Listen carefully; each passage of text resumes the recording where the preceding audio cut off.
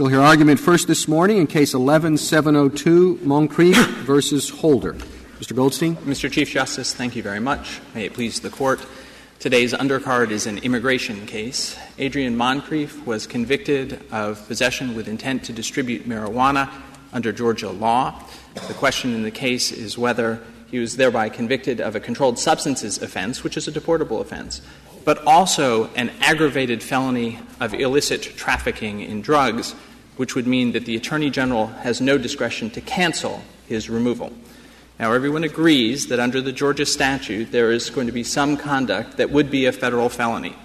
But it's also undisputed that the Georgia statute regularly involves prosecutions that would be federal misdemeanors. Excuse me, you use that word regularly. Do you have statistics on that? Were they provided in the briefs? They were not. We did not. We attempted very hard to collect them. This is the information I can give you about federal and state prosecutions of marijuana cases in the United States.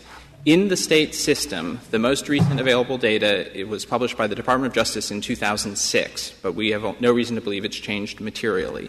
In 2006, there were roughly 750,000 prosecutions in the states for marijuana offenses.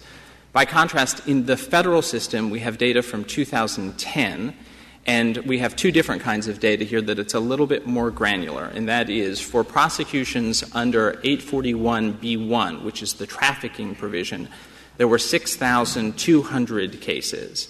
For prosecutions under 841B4, which is the provision we say you ought to look at here, and 844, which is the possession provision, combined there were only 93 prosecutions in 2010. And what we think that illustrates is that there is a massive amount of activity in the states doing things that show that this, in this case, is perfectly commonplace, we think. It's consistent with the other cases that we've seen published by the BIA. Adrian Moncrieffe possessed... It's a massive amount of conduct that the statute contemplates? The statutory schemes contemplate? I just didn't hear. I just didn't hear. Yes, Justice Kennedy, that's right. The Georgia statute, which just refers to possession with intent to distribute, contemplates both social sharing of marijuana. This case, for example, 1.3 grams of marijuana, which is less than... Mr. Goldstein, when you say this case, is there any proof in the record that there was a small amount and no remuneration? Yes, Justice Ginsburg. Although we believe the case is proceeding under the categorical approach, the answer to your question is yes. So let me take you to two places. One is going to be at the back of the blue brief, where we have the chemist's report. So page 19, this is from the record in the immigration proceedings. And on page 19 of the appendix to our blue brief, we just agreed because there was so little record material that we wouldn't have a joint appendix in the case. We just published it at the end of our brief. It says material weight less than 1 ounce. Approximate weight is 1.3 grams. And for those of us who've been fortunate enough not to experience the drug laws a lot, that's less than half the weight of this penny. So it's I think everybody agrees a small amount. Now, on the question of no remuneration, what I have to offer you is the Georgia statute. Excuse me, I don't understand. Sorry. Material weight says less than 1 ounce. Yes. Parenthesis, approximate weight is 1.3 grams. 1.3 grams. 1.3. That's very, very, very, very little. So then on the question of remuneration, and I should just step back and explain, the reason we're talking about this is that the federal misdemeanor provision 841B4 says that it's not a felony, and thus it wouldn't be an aggravated felony if it's a small amount and no remuneration. Justice Ginsburg asked about what's in the record about that. Now, there isn't record evidence about no remuneration, but there is one significant fact, and to know that fact you have to look at the Georgia statute, which is also at the end of our brief. It's on page 9 of our appendix. This is the statute he was prosecuted under. It's the second provision, section 161330J1, and I'll just read it. It is unlawful for any person to possess, have under his control, manufacture, deliver, distribute, dispense, administer, purchase, sell or possess with intent to distribute marijuana. And he was not charged with and he was not convicted of selling. And so we think that should negative any implication that he might have gotten remuneration for this. We are discussing the categorical approach, but let's assume he had pled guilty, and in his allocution he had admitted to not a smaller amount or to remuneration. Would an immigration judge, under the argument you're making today, have to ignore that allocution, or would he be able to apply the modified approach and find this gentleman an aggravated felon? Under our rule, the plea colloquy is irrelevant, but we would win under a rule in which it was relevant. So to start with the former, we say that the categorical rule applies. The only reason that you would look at the modified categorical approach here is to know that it was a possession with intent to distribute conviction rather than a sale conviction. But that evidence would still come in. It would be highly relevant. It's the basis, as this Court explained in Carachuri-Resendo, that the immigration judge would deny cancellation of removal. Right? That factor would still be highly relevant. The Attorney General would exercise his discretion in such a case. Now, that's the issue with this case. None of these immigrants are being let out automatically. They are still felons subject to removal. The only issue is whether — You said still felons. They're not. But that's exactly. They're still subject to removal either way. So, lawyers often try and avoid the strength of the other side's case. And so let me just confront what I think is a big argument of theirs. They say our position is under-inclusive because the Georgia statute does include conduct that would be a felony. You just gave an example of it. But our point is that our under-inclusivity is a problem, but it's not a big problem. It's not as big as their problem. Because as this Court explained in Carachuri-Resendo, the offense still is removable, and the Attorney General will just deny cancellation of removal. Now, the reason they have a much bigger practical problem is that their rule is over-inclusive. It treats as felonies some convictions that should be misdemeanors. I see that. There's something I really don't understand in these cases, because the other cases, our precedent's been around a long time.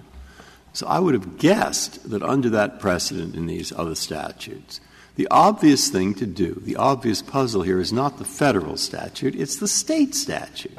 What is this thing he was convicted of about? So you'd pick up the phone, and you'd phone at random 4 U.S. attorneys. Not U.S. attorneys, but 4 state attorneys, Okay.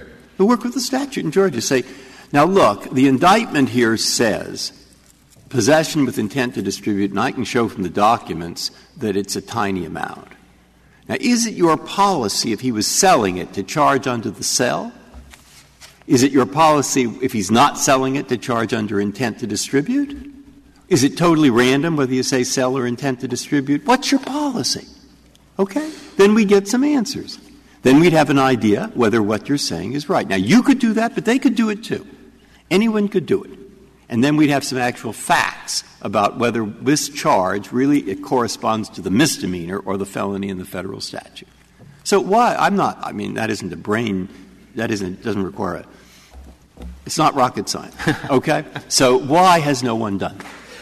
Because I don't think anybody would believe me if I went to an immigration judge and I said, Judge, I promise that the fact that this is a possession with intent to distribute case means that there are never cases in — You don't have to say never. The question with this is what kind of a statute is this state statute? And the kind of statute it is a statute that is used to prosecute people with small amounts when they don't sell. Right. If your version of what that sell and intent to distribute, the distinction there is really picked up by the district attorneys. And if it's not, then they may be right. Well, because then intent to distribute may well often include, as it does under federal law, people who sell stuff. We have not read this Court's cases to suggest that we call the state attorneys. We have read the Court's cases to engage in ordinary statutory construction and sell means Okay, you didn't. In any words, nobody did it. So my other question, which is the only other one I really have, aside from making that suggestion. But here, what happened to this person? Yes. He was sentenced under 1613(2)A. That is, was he sentenced to probation, which would be evidence in your favor, I think. Yeah. But was he or wasn't he? Yes. All right. If he was, what it says in this provision is that the court may, without entering a judgment of guilt. So there was no judgment of guilt. Yes. And it says if he completes it, he then is discharged without court adjudication of guilt. Yes. And shall not be deemed a conviction. It says for purposes of this code. Yes. Well, why are we saying he was convicted of anything? Sure. Because the government's position is, and the 11th Circuit has agreed with it, and just to make sure everyone is on the same page, and that is the federal statute is triggered by a conviction. Justice Breyer has just made the point that as a matter of state law, he was not even convicted because he got first offender treatment here, which is a point in our favor. It does show that it was a small and non-serious offense. The reason is that there is a federal definition of convicted that's independent of the state definition of convicted. And that question's not before us That's today. exactly right. Okay. Well, isn't the reason we don't look at the particular facts in a particular case and don't depose 4 district attorneys is that the Court has adopted a categorical approach precisely to avoid that type of inquiry in whatever it is, 750,000 cases? Yes, that's correct, and it's an even stronger point in our favor because worse than interviewing 4 district attorneys is having a fact-bound inquiry into every one of these immigration cases. Remember — No, I'm sorry. We don't need that because we've adopted a categorical approach. 841B1D lists the elements, and conviction in Georgia, right? Yes. Conviction in Georgia under their provision, SATIS has each of those elements, and under our categorical approach, that's the end of the inquiry. That is one way of looking at it. We disagree for reasons I'll explain. I will note in our favor that the Attorney General doesn't even defend that position anymore. Remember that they do not argue that you can just look at the conviction. They want to have the fact-bound inquiry into every one of these cases. And the reason is that if you apply the categorical approach to — They want to do that at the tail end, right? No, they want to do it in every single case at the beginning, so I can just make clear everybody's position. They're really — Again, I didn't hear it. Sorry. They want to do it in every case at the beginning. So I'll lay out. At the beginning of the state prosecution? No, at the beginning of the immigration proceeding. All right. So before you get on, I didn't understand that to be their position at all, and I suppose I will ask them because they're probably better able to articulate their position. But yeah, so let me explain. Yeah. Okay. So our position is it is a controlled substances offense, and you take account of the seriousness of the offense in cancellation. Their position is that it is presumptively, but only presumptively, an aggravated felony. And in every single immigration proceeding, when you have a case like this, the non-citizen can come forward with fact-bound evidence, not limited to the record of conviction. Mr. Goldstein, it's because they're trying to mirror the federal statute, which makes the small amount and no remuneration, makes that like an affirmative defense. The burden is on the defendant to show those two things, to get out from under the main statute. That's correct. So what the government is suggesting is as close to the federal statute as you can get. Well, let me just say first, I do want to focus on what the parties' positions are, and they do have this fact-bound inquiry in every one. So I do want to turn to what I think is probably their second best argument. I was talking about the under-inclusiveness as the first one. Their second one is they want to draw an analogy between this and what would happen in a criminal case. So they say, take the conviction, and imagine that the conviction is all the facts that you had in a federal criminal prosecution, and then you would have a burden on the defendant to prove that he was subject to the misdemeanor. We have several points about that. The first is this is not a federal criminal prosecution. The federal statute involved is the Immigration and Naturalization Act, and it tells you that you are supposed to look at the conviction itself and determine whether it corresponds to a federal felony. This further proceeding doesn't exist, and it's exactly the argument that was rejected in Carachuri-Rosendo. And let me talk about why. You said Carachuri. That case involved, in order to hold for the government, you'd have to go outside the record of the state conviction. You'd have to add something that wasn't in the state conviction. And it's the same thing here. To get to where you want to go, you have to add something that isn't in the state conviction. No, we disagree. What the Court said I agree with the beginning of how you characterized the Carachuri case. What the Court said is we don't go beyond the conviction itself. And it's true that in that case the government wanted to go beyond the record to go up. But here what they're saying is that you should go beyond the record to figure out if you should go down. And what the Court said is, no, you look at the conviction itself. What is the conviction? Okay. What does the conviction mean? You say the categorical approach. Yes. Is it the categorical statute under which you've been convicted, or, as you seem to be saying, the indictment? It is what you are convicted of. So here he was convicted of possession with intent to distribute. The other side's argument is, well, if I had just possession with intent to distribute, that would be a federal felony. So we acknowledge the strength of that point. But is he convicted of that, or is he convicted of violating Georgia Code 1613, whatever it is? As I mentioned very briefly to Justice Sotomayor, when you have a divisible statute like this that includes possession with intent to distribute, sell, possess, all of those things, you use the modified categorical approach to figure out which one applies. And so we know he was convicted of possession with intent to distribute, and that's common ground between the parties. It's not the whole statute. It's just Mr. Goldstein, assuming he was convicted of that, as you suggest, you have an under-inclusiveness problem. The government has an over-inclusiveness problem. Yes. If you assume that this statute covers and is regularly used to cover both sets of people, both people with these very minor offenses and people with much more major offenses. Yes. The at least apparent attractiveness of the government's position is that they've tried to cure their over-inclusiveness problem, and they've done it by sticking on, and, one can ask where this comes from, this statute. I hope we will. But they've done it by sticking on something that attempts to address their over-inclusiveness problem so that people who are really misdemeanants get classified as misdemeanants and people who are really aggravated felons get classified that way.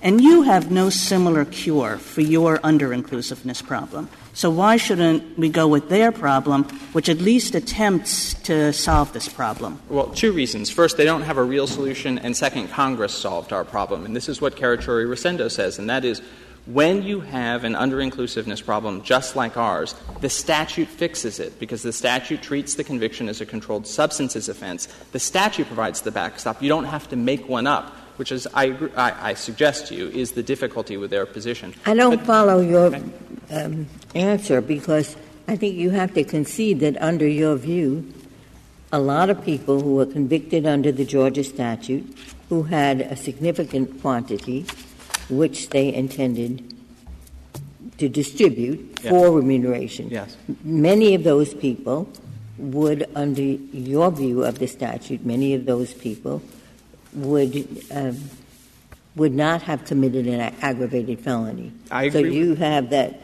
That is our problem. I agree with that. Large over-inclusiveness problem, which you haven't solved. Okay. That's the part we disagree with, Justice Ginsburg. Maybe I can just read to you what this Court said about this exact issue in Carachuri-Rosendo. It said that when you have this very under-inclusiveness problem, it is solved by the statute because all that happens under our rule, it's still a deportable offense. And the Attorney General denies cancellation of removal. So if I could just read very briefly, and this is from the Supreme Court reporter at page 2589, we note that whether a non-citizen has committed an aggravated felony is relevant inter alia to the type of relief he may obtain from a removal order, but not to whether he is in fact removable. In other words, to the extent that our rejection of the government's broad understanding of the scope of aggravated felony may have any practical effect on policing our nation's borders, it is a limited one. Carachuri-Rosendo's and others in his position may now seek cancellation of removal and thereby avoid the harsh consequences of mandatory removal, but he will not avoid the fact that his conviction makes him in the first place. But all that follows from, in Carachuri, the government wanted to go outside the record. No, Justice Ginsburg, it does not. I promise you it does not. The upshot of our position is that Mr. Moncrieffe has committed a controlled substances offense, and anyone else in his position has committed one. And if there is serious drug amount, the Attorney General will deny him cancellation of removal. Do you think the Attorney General could just issue some kind of directive telling all administrative law judges and officials to deny cancellation of removal to anybody who commits these kinds of offenses? It's an interesting question that I've puzzled about at length. I think the answer is no for a very particular reason, however, and that is the Attorney General has no such categorical rules. We think it's a point in our favor that the Attorney General, in the application starting with 212C before the 1996 Act, which is discussed in this Court's decision in St. Cyr, through the present, has instead applied a holistic look at all of the circumstances. What he certainly can do is direct the immigration judges to place special weight, and this was the rule before 1996, by the way. If you had a serious offense, you had to show special equities that would justify your not being removed from the country. And so we think that's the most likely outcome. A per se categorical rule would be very unlike what we understand the Attorney General to do in any other circumstance. Would it be permissible? I had the same question. Would it be permissible? I think it would Or would you be back up here saying that this violates the statute? Well, we think we would win, so I wouldn't be back for this client. But I think there would be a substantial argument that it would be arbitrary and capricious because it would be so unlike anything the Attorney General does in other circumstances. But they would have — Could you remind me what the it is that you're talking about? Is an order from the Attorney General to the immigration judges to treat all of these cases as barring cancellation of removal, to get us on the back end, as it were. And that is — to do the exact same thing, but through an Attorney General directive. And I think our argument that it's arbitrary would be supported by the fact that this Court would have ruled he couldn't do the identical thing on the front end. But it's an open question, and it's not presented here. I had said that there were two flaws in the sort of their characterization of the over- and under-inclusiveness problem. The second was they don't have a real solution. This is a big problem. Under these state convictions in which the amount of drugs and whether there was remuneration are irrelevant, it's going to be extremely difficult for uncounseled noncitizens who are in jail, who don't have access to tools of communication, to prove to an immigration judge this fact-bound inquiry which they are inserting into every single case, that their offense actually corresponds to a misdemeanor. So while you say that they have provided the solution, I don't know where it comes from in the statute, but we think it is not a practical solution. And that problem is even worse in the many contexts that are not just straight removal. We said in our opening brief, and the government's response ignores, that there are many cases in which immigration officials have to make these decisions about whether it's an aggravated felony much more on the fly, without the opportunity to call everybody in. And do you have any statistics, if you take the whole universe of convictions under the Georgia statute, what percentage of them are for these minor offenses and what are for the major? Do we have any handle on that at all? We don't. We tried. I'm sorry. We were unable to do it. The Department of Justice has better relationships with prosecutors, and so maybe it will have that information for you. But I can say — it's possible. I can say that it is absolutely commonplace from looking at the case law for the states to tackle this small social sharing of a couple of marijuana cigarettes. That's the distinction between 93 prosecutions or convictions under B4 and possession in the federal system and 750,000 in the states. Federal prosecutors leave these to the states, which brings me back to my other answer to Justice Ginsburg's pointing out the government's argument about a parallel between this and a federal criminal prosecution. And the reason they want to do that, Justice Ginsburg, is that in a actual federal criminal prosecution, the burden of proof never matters, including because federal prosecutors almost never bring these cases. So here's what we tried to do. This statute, B4, was enacted in 1970, some 42 years ago. We tried to identify one case in 42 years in which the burden of proof in the federal case made any difference at all. And we were unable to. And I would be really interested to know if my friend is able to identify one case in 42 years which it actually made a difference.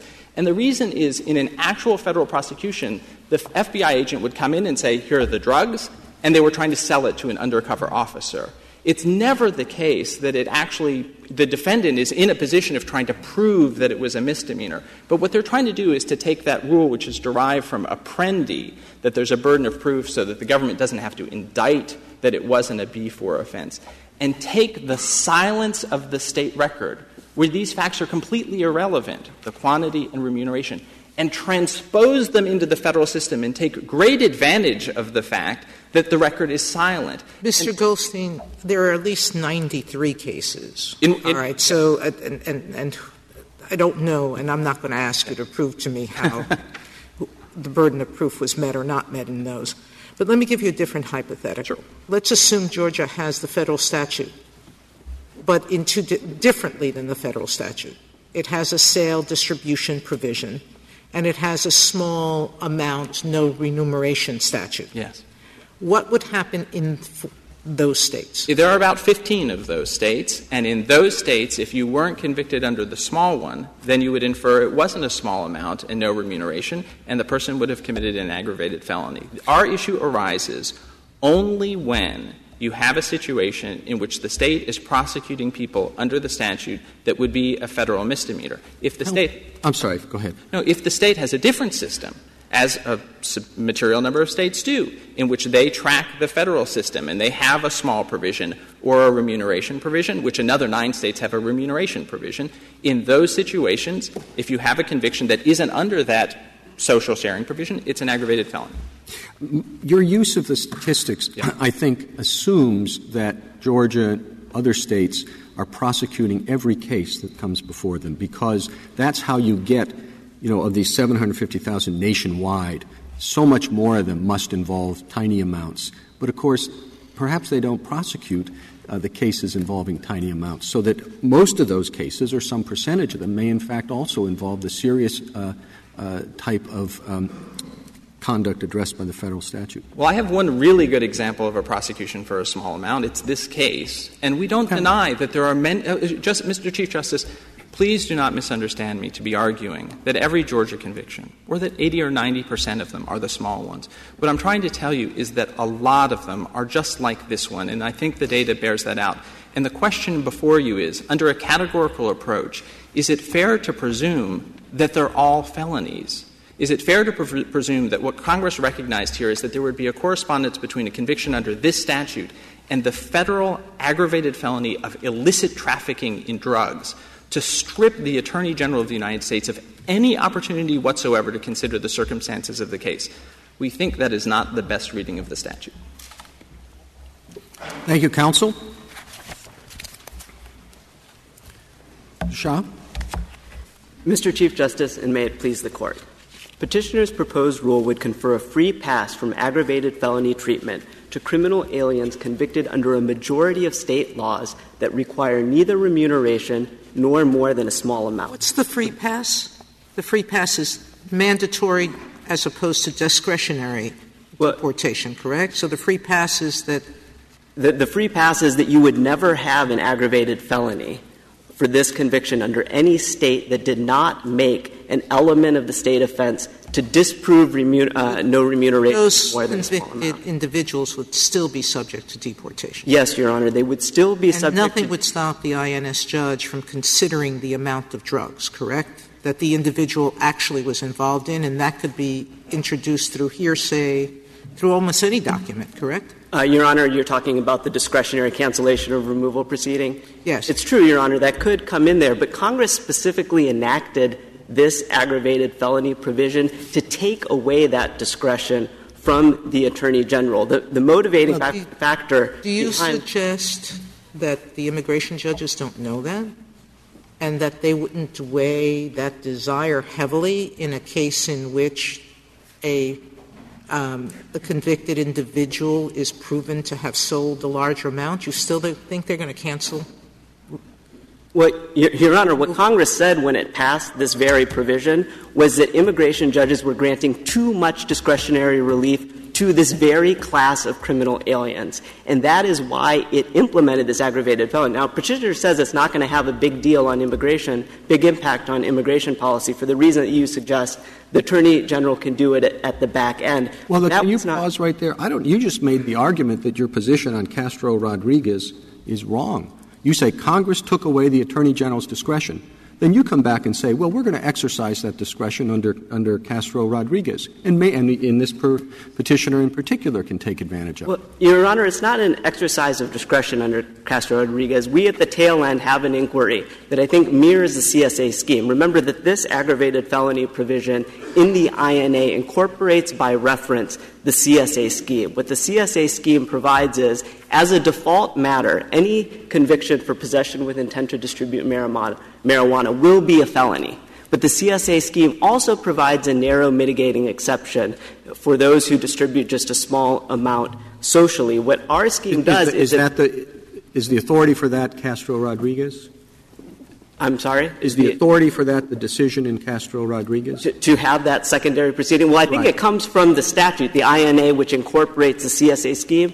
Because many of the state provisions don't offer that same affirmative mitigating exception that the federal scheme does, what Castro-Rodriguez does is it looks to the INA, which incorporates the CSA, and then provides a similar mechanism in immigration court. But it's not an unprecedented inquiry. The Board has been doing similar inquiries for at least a quarter of a century. Well, Mr. Justice, the Board may have been doing these inquiries, but I just don't understand the statutory argument, because the way your own statutory argument runs is that if the conviction, the state conviction, was a conviction for possession with intent to distribute, then those are the elements of a federal felony, and so the person and an aggravated felony. So you say, under the elements approach, this person has committed an aggravated felony. And the statutory directive is that when a person has committed an aggravated felony, he is deportable, and there is no exercise of discretion that can come into play. And so your whole back-end process, which says, oh, well, maybe not, maybe he's not automatically deportable, it doesn't come from the statute, and it seems to run into the statutory language which says an aggravated felon must be deported, the end. Your Honor, I agree. The government could have taken the hardline approach that it's game over under the categorical inquiry. Well, that's what the statute says, and that's what your own statutory analysis says. Your Honor, I don't think it's inconsistent with the statutory scheme. In fact, I think it's consistent. And here's one way to think about it. This particular aggravated felony is a little bit complicated because it incorporates by reference in two different levels the CSA. Congress, let's assume Congress rewrote the aggravated felony definition to eliminate the incorporation by reference. I think what the equivalent, the functionally identical formulation would be, the definition of the aggravated felony is any distribution of a controlled substance, unless the defendant shows that it involved a small amount of marijuana for no remuneration. That would incorporate both the presumptive felony provision, any distribution of controlled substance, you have the same two elements, and then it would add in the proviso that's in the CSA mitigating exception. Functionally identical. Aggravated felony is any distribution of a controlled substance unless the defendant shows that it was a small quantity for remuneration. What our inquiry does is Go ahead.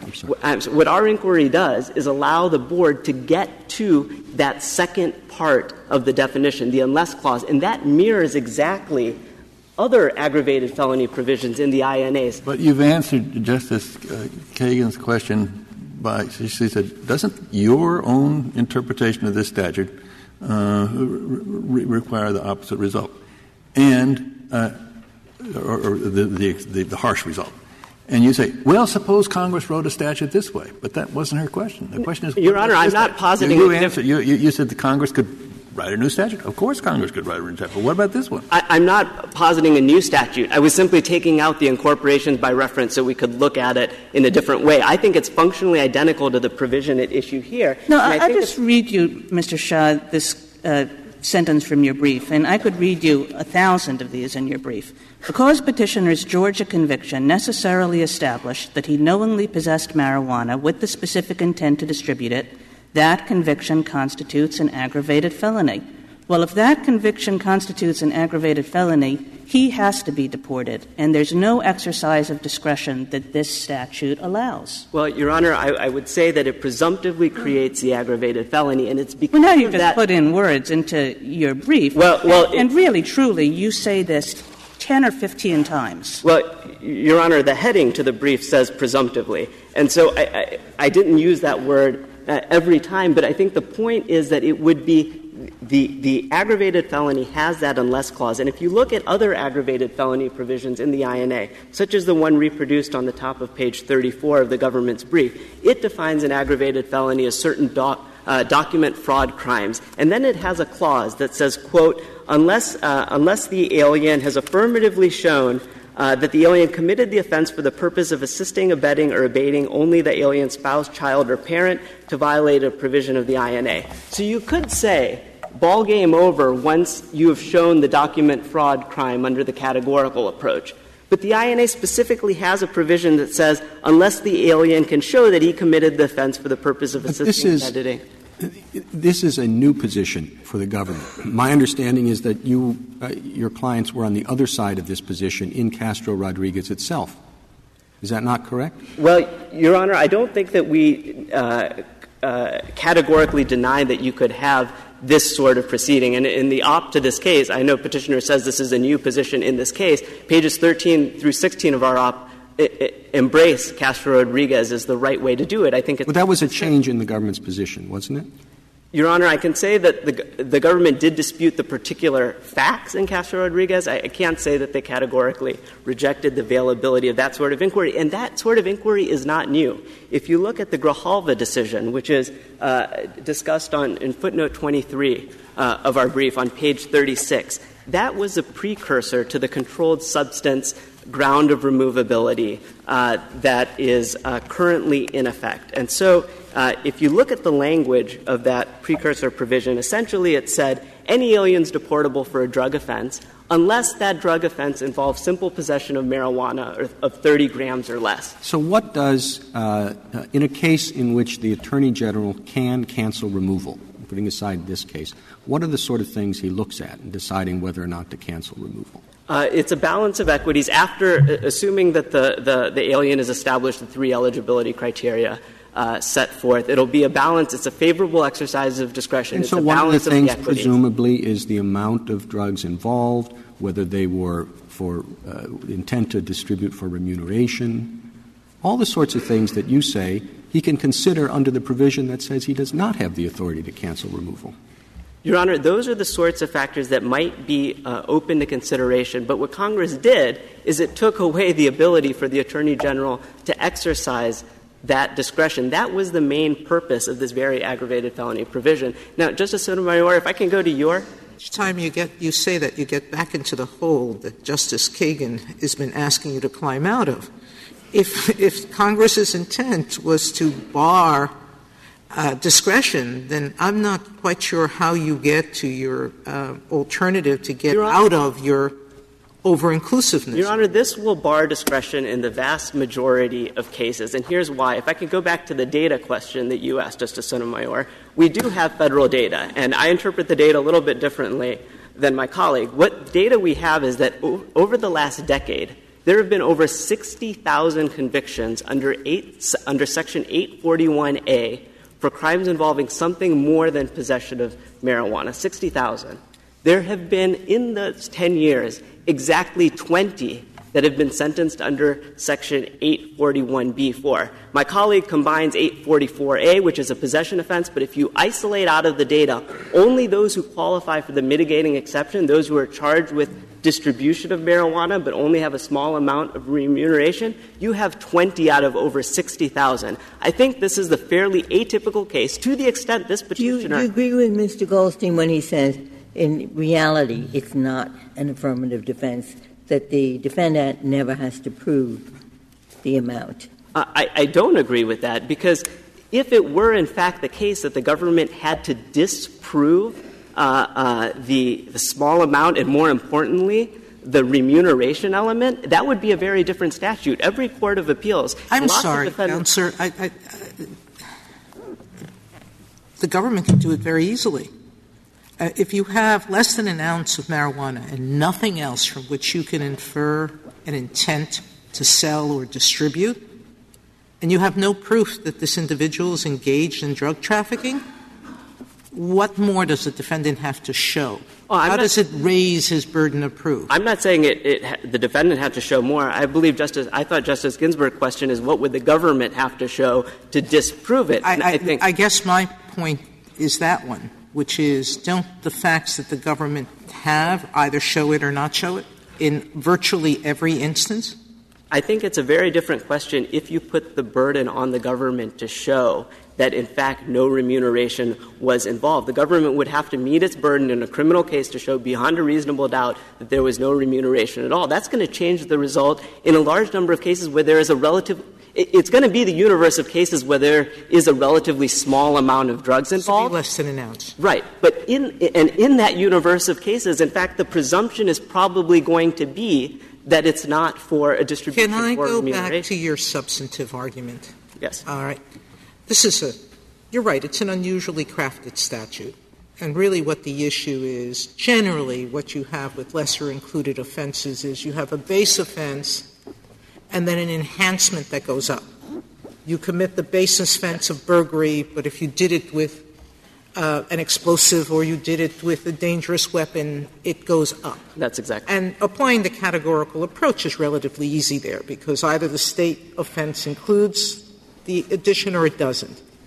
This is sort of in reverse. You've got a statute with the same elements that can be either a misdemeanor or a felony, and you're saying it can be either under the CSA, but we have to assume it's the greater because Your Honor, of Apprendi, because of I think it's because of the proper interpretation of the statute. Apprendi might have influenced that interpretation of the statute, but every court of appeals that has interpreted this statute has said that the default punishment is this punishable up to 5 years. But that's under Apprendi. Well, both before and after Apprendi, Your Honor, this statute was interpreted the same way. Apprendi didn't change anything because there were no sentencing factors or elements to get to the 5 year. Didn't we talk about the categorical approach in footnote 3 of our case in Karachuri, where we said that in talking about the generic federal offense, whether it's a felony or not, that we can't look at just strictly the elements of the crime, but we have to also look at the sentencing factors. Because when we're talking about what constitutes a misdemeanor or a felony under federal law, we have to look at both. Well, Your Honor, what Karachuri involved was something very different. It involved a recidivism factor, an aggravating factor. When you're talking about an aggravating factor, Apprendi jurisprudence has treated those somewhat equivalent to an element because it raises the statutory maximum. And so when you're trying to decide whether something is punishable as a felony, it's natural to look at the aggravating factor. The other thing I would say about Karachuri is that it's easily distinguishable on the grounds that Justice Ginsburg raised. The government's argument in Karachuri was much more difficult. The government was trying to rely on a recidivism factor that was not part of the predicate conviction, and it was trying to rely on that factor to elevate what was otherwise a misdemeanor under both state and federal law to a felony. Here, the predicate conviction itself has all the elements that are required for a federal felony under the CSA, namely possession of marijuana and a specific intent to distribute. But the same elements would go to the misdemeanor. Really, the issue for me is it could be one or both.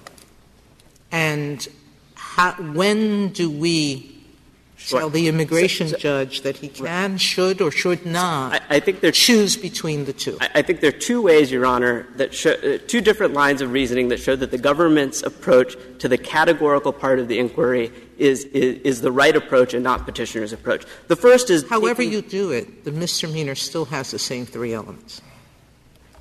Well, here's how do we choose between it being a misdemeanor or a felony? Right. I think here are the two ways you get there. First is by looking at how this Court has consistently formulated the categorical inquiry. Starting with Taylor, pre-Apprendi case, compare the elements of the predicate offense to those of the generic offense. Fast forward past Apprendi to all of the more recent cases, Lopez and not, still the same inquiry, focusing on the elements of the predicate and the elements of the generic. If that is not enough for you, Justice Sotomayor, if there's still some uncertainty as to when you have mitigating factors like in this case, and the question is, well, does the predicate conviction have to affirmatively negate those narrow mitigating criteria, then this Court can look, if it wants to go to first principles, look at this Court's decision in Nijuan.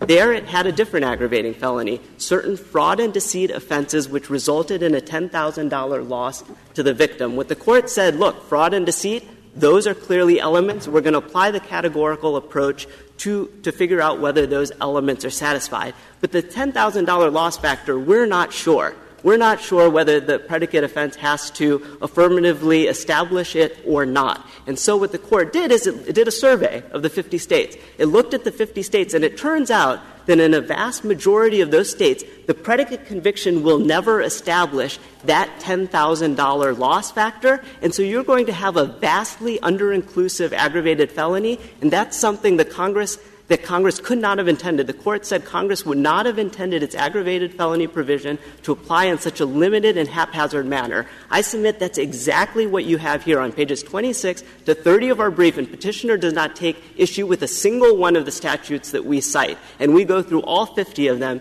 We show that in a clear majority of the states, the predicate conviction will not establish that there is remuneration or more than a small amount. Mr. Shaw, I think the problem with your main argument is that it leads you to a result that you don't want to accept. Because your main argument is all we've done in our past cases, and I can argue with this, but your argument is all we've done is compare the elements. But if all we do is compare the elements, then we don't get to your discretionary scheme in which we also admit evidence of the case-specific nature of the offense. I mean, so your arguments all go towards a very purist solution, and then you say, oh, no, that's a crazy solution. It's a crazy solution because we would wind up saying that misdemeanants, like this person, like people who are actually convicted under B-4, who are clearly misdemeanants, would wind up as aggravated felons and must be deported. Well, first, Your Honor, I'm glad that we have agreement on the first part of the categorical inquiry, because I think that is the main part of the inquiry that I don't think we really have an agreement, because it seems to me that Carachuri actually says we don't just look to elements. But right. If we were just to look to elements in the way you're arguing for, we wouldn't get the result that you're arguing for. Again, Your Honor, I think you have to look at this particular aggravated felony, which I think is structured similar to other aggravated felonies in the INA. If you look at the aggravated felony in the INA that's on top of page 34 of our brief, and that's the one about document fraud crimes, it says if the alien then shows that document fraud crime was perpetrated in order to help a family member, then no more aggravated felony. How does the alien make that showing? He comes into immigration court after it's already been established that you have the predicate document fraud felony. He comes into immigration court. He has to bring forth evidence on his own that shows that it satisfied this familial exception to that document fraud aggravated felony. And the whole point is that there is no similar provision in the statute at issue in this case, right? I think the point is that there is a similar provision. In the INA here incorporates the CSA to define the aggravated felony. The CSA says it's a felony if you have possession plus intent to distribute unless the defendant shows, and this is how it's been interpreted by every court of appeals that has interpreted the CSA, unless the defendant shows it was only a small amount for no remuneration. That is an identical formulation to some of the other aggravated felonies in the provision. And how those other aggravated felony provisions have been interpreted is to allow the alien to come into immigration court to show the exception. We are not aware of a single court decision that has ever interpreted any similar provision in any of the other aggravated felony provision to require the predicate conviction to affirmatively negate it. And that's exactly what Petitioner's main submission is, that this predicate conviction has to affirmatively negate the possibility of a narrow mitigating exception. That is I don't think that that's quite right, Mr. Shah, because if you read this statute, what it most looks like is that Congress is simply classifying two different kinds of conduct. Congress has the social sharing conduct, and that's in one section, and the everything else, the more dangerous conduct, is in another section. And so it's not something where it's like, oh, you're trying to get them to negate a specific point. Congress has created two separate sections, and one is a felony and one is a misdemeanor. And that's the real way to understand this statute. And then the categorical approach suggests, well, in that case, we accept the under-inclusion rather than the over-inclusion.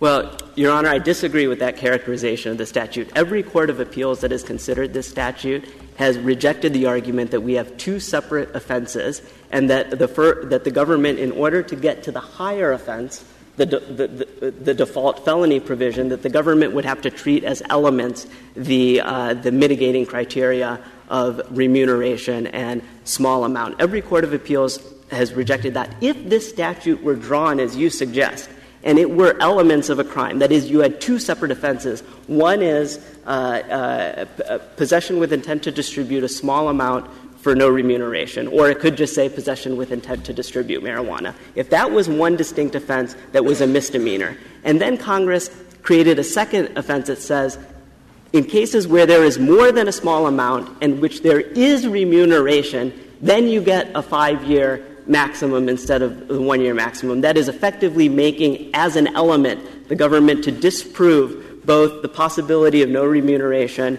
and more than a small amount. If that was the statutory scheme that were at issue, I would agree with you. Petitioner would prevail under the categorical approach. That's not the statutory scheme here. They do not disagree with that. They agree that every court of appeals that has interpreted this has interpreted as one offense and that those mitigating criteria are just that. They're mitigating exceptions and not offense elements.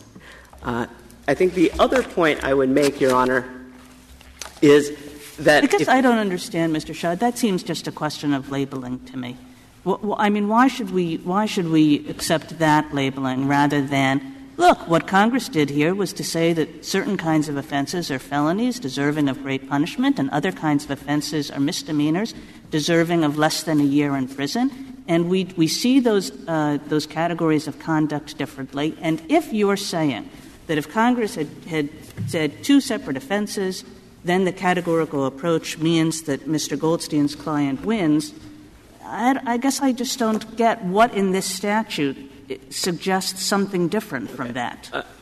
Two things, Your Honor. One is I don't think it's a matter of labeling because Congress knows that these labels actually have big consequences. If you made those mitigating criteria elements, that would be a very different statute, which the government in every case would have to show beyond a reasonable doubt that it's more than a small quantity. That may not be difficult, but in cases where there is a small quantity, it may in fact be difficult to disprove. Counsel, I thought that when Congress enacted this provision, there was not the distinction between elements and sentencing factors that we now have. That the statute was enacted, in other words, before Apprendi. Your Honor, this statute was enacted before Apprendi, but Apprendi doesn't change the interpretation of the statute. This statute, in the relevant criteria, this statute was interpreted both the same before and after Apprendi with respect to the default provision, because the default provision doesn't require any factors or elements at all to get to the felony punishment. That may be, but it certainly goes to your argument that Congress had in mind some distinction between elements and sentencing factors. Well, I think what Congress had in mind is that those mitigating criteria would not be treated as elements. And, Justice Kagan, to get back to your question, is how do we know? Well, we can look at the inquiry that the Court did in Nijuan. It would not be consistent with congressional intent to assume that Congress intended that this aggravated felony provision would not have any effect in the clear majority of states that do not make either remuneration or more than a small quantity an element of the offense. That is what Nijuan was about. It was trying to figure out, did Congress intend this particular piece of the aggravated felony description to be subject to the categorical approach or not? That is, did it require the predicate conviction to establish or negate it? And the right way to look at that is to look at the state of the state laws. And here we know that in a clear majority of states, they do not require remuneration. They do not require more than a small amount. You will never get an aggravated felony conviction out of a majority of states. Congress could not have intended that's result. That's what Nijuan said. If you do not prevail in this case, can you simply solve this problem in the discretionary removal proceedings? Your Honor, I think that's we're going to order you removed unless you bring in evidence that this was a minor amount. Period. Your Honor, I think that's an open question. That's one that has not come up yet. I think Congress specifically. Don't you think it's under the law and under administrative practice that it's an option available to you? It may be an option open to the Attorney General to do that. The Attorney General would have to issue an order to that grounds. I imagine it would be challenged and we'd have to litigate it. But what we do know is that Congress didn't want those sort of discretionary determinations made. Congress knew that all of these aliens. Do you have the same answer as Mr. Goldstein, that the modified categorical approach wouldn't permit the immigration judge to look at the plea allocution to determine the amount? I think the modified categorical approach would allow. So that in many of these cases that we're talking about, it is possible that the plea allocution itself would set out the amount that the alien sold or show that he sold something. Yes, Your Honor. And that would take care of this issue of how many people are escaping automatic removal. I think if the plea agreement or plea colloquy set forth the amount and it was more than a small amount, I think the modified our position would be that the modified categorical approach would allow you to reach that. Petitioners and his amici's argument are essentially that the plea agreements aren't going to say that in a large majority of these cases for the simple reason that a vast majority of the states don't make more than a small quantity, an element of the crime, and so it's going to be irrelevant. But the vast majority, in my experience, do say whether the crime was for sale or distribution. And if that's the case, then the government would agree that if we were to lose this case, we could then look at that evidence to disprove more than a small amount, something that's not an element in any of the state crimes. Are there any other consequences? We've been talking only about dispensation from removal, but are there any other consequences that matter? Yes, Your Honor. There are other consequences that matter. For example, a person is not only removable and not only deprived of cancellation relief. Those who are aggravated felons are just essentially deprived of all forms of discretionary relief except for Convention Against Torture relief and withholding of removal. It also has implications beyond the immigration context. At the same time that Congress enacted this aggravated felony provision, it made it a sentencing enhancement provision in criminal prosecutions for illegal reentry. And so in any illegal reentry prosecution, if the defendant has a prior conviction for marijuana distribution, they would be subject to a significant sentencing enhancement under both the guidelines and Section 1326, the illegal reentry statute. If petitioner's rule were to prevail in a significant number of those cases, in any state in which it did not have those relevant elements, that sentencing enhancement would no longer have operative effect. So, Your Honor, it's not simply the case, as petitioner would like to say, that the only thing here is a difference between removability and cancellation of removal relief that the Attorney General can fix on his own. There are other ancillary consequences, and I think the consequence in the criminal prosecution is a significant one. Does the Castro-Rodriguez proceeding take care of those additional consequences? If I may respond, Your Honor. Oh, yeah. Thank you. I think we haven't had any criminal cases where an alien has come in and tried to make the argument. I imagine if petitioner prevails, it will be made in every single one of those 1326 reentry prosecutions. I think if the court were to accept the government's submission both on the threshold categorical inquiry and on the tail end fact-specific inquiry, I think a defendant would probably be able to have the opportunity to try to make that showing in the federal sentencing proceeding as well. Thank you, counsel. Mr. Goldstein, you have 3 minutes remaining.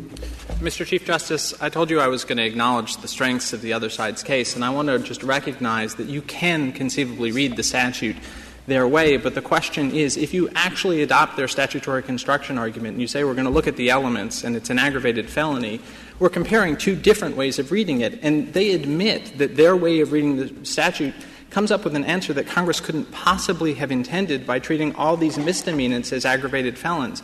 Now, their solution is to add a whole nother proceeding that isn't in the statute. Another solution is just to recognize their reading is wrong.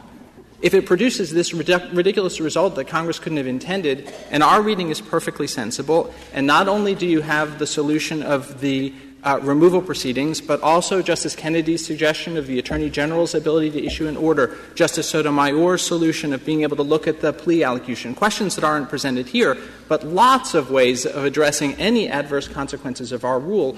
What in statutory construction allows us just to add this procedure that isn't... Well, it's the word punishable, I think.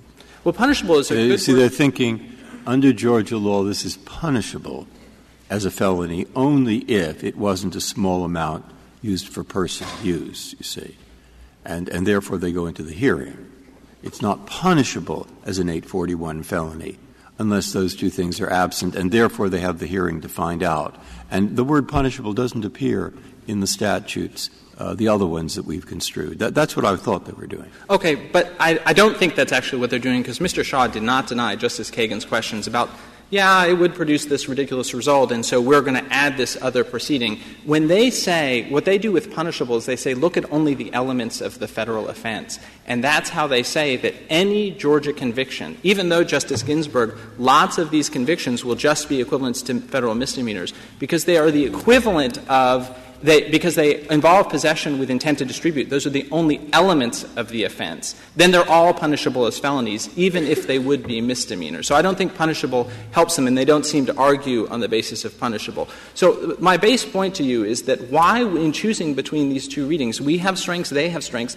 Their argument starts from the proposition that theirs produces a result that Congress couldn't have intended. And, Mr. Chief Justice, they did start out with the hardcore position. I can give you the example. It's our case. Remember, even though this is 1.3 grams, even though he was not convicted of selling, they ordered him mandatorily deportable without any inquiry into the underlying facts. They recognize that can't be right. And so they were trying to tack something onto the statute that doesn't appear in the statute. The last point that I want to address is actually a very small one, and that's about Justice Thomas's dissent in the Lopez case on whether you should look to the state definition of whether this is a felony or instead the federal one, because the government cites it in a footnote in their brief. And we would only say that the government is not relying on the Lopez dissent. It invokes Lopez repeatedly in the federal courts. And so this is a situation in which the court's decision in Lopez should take hold as a matter of stare decisis. And what matters here is the federal treatment of it. When you don't know if the Georgia conviction is a felony or a misdemeanor under federal law, you don't know which one it is. What the categorical rule says is that the state conviction doesn't necessarily establish it's a federal offense, the federal felony here, and therefore you don't treat it that way. The arguments that my friend ended with about, hey, this is going to be applied in federal sentencing and lots of other contexts makes it worse, not better. How in the world are we going to have these other Castro-Rodriguez proceedings, these other intermediate proceedings about determining the facts of the offense in federal sentencing? It gets vastly more complicated. Our rule addresses the core concern of Congress. It gets the right people deported. Their rule, because it's over-inclusive, there will be non-citizens who can't prove their offense was a misdemeanor and they shouldn't be removed. Thank you. Thank you, counsel. Counsel, the case is submitted.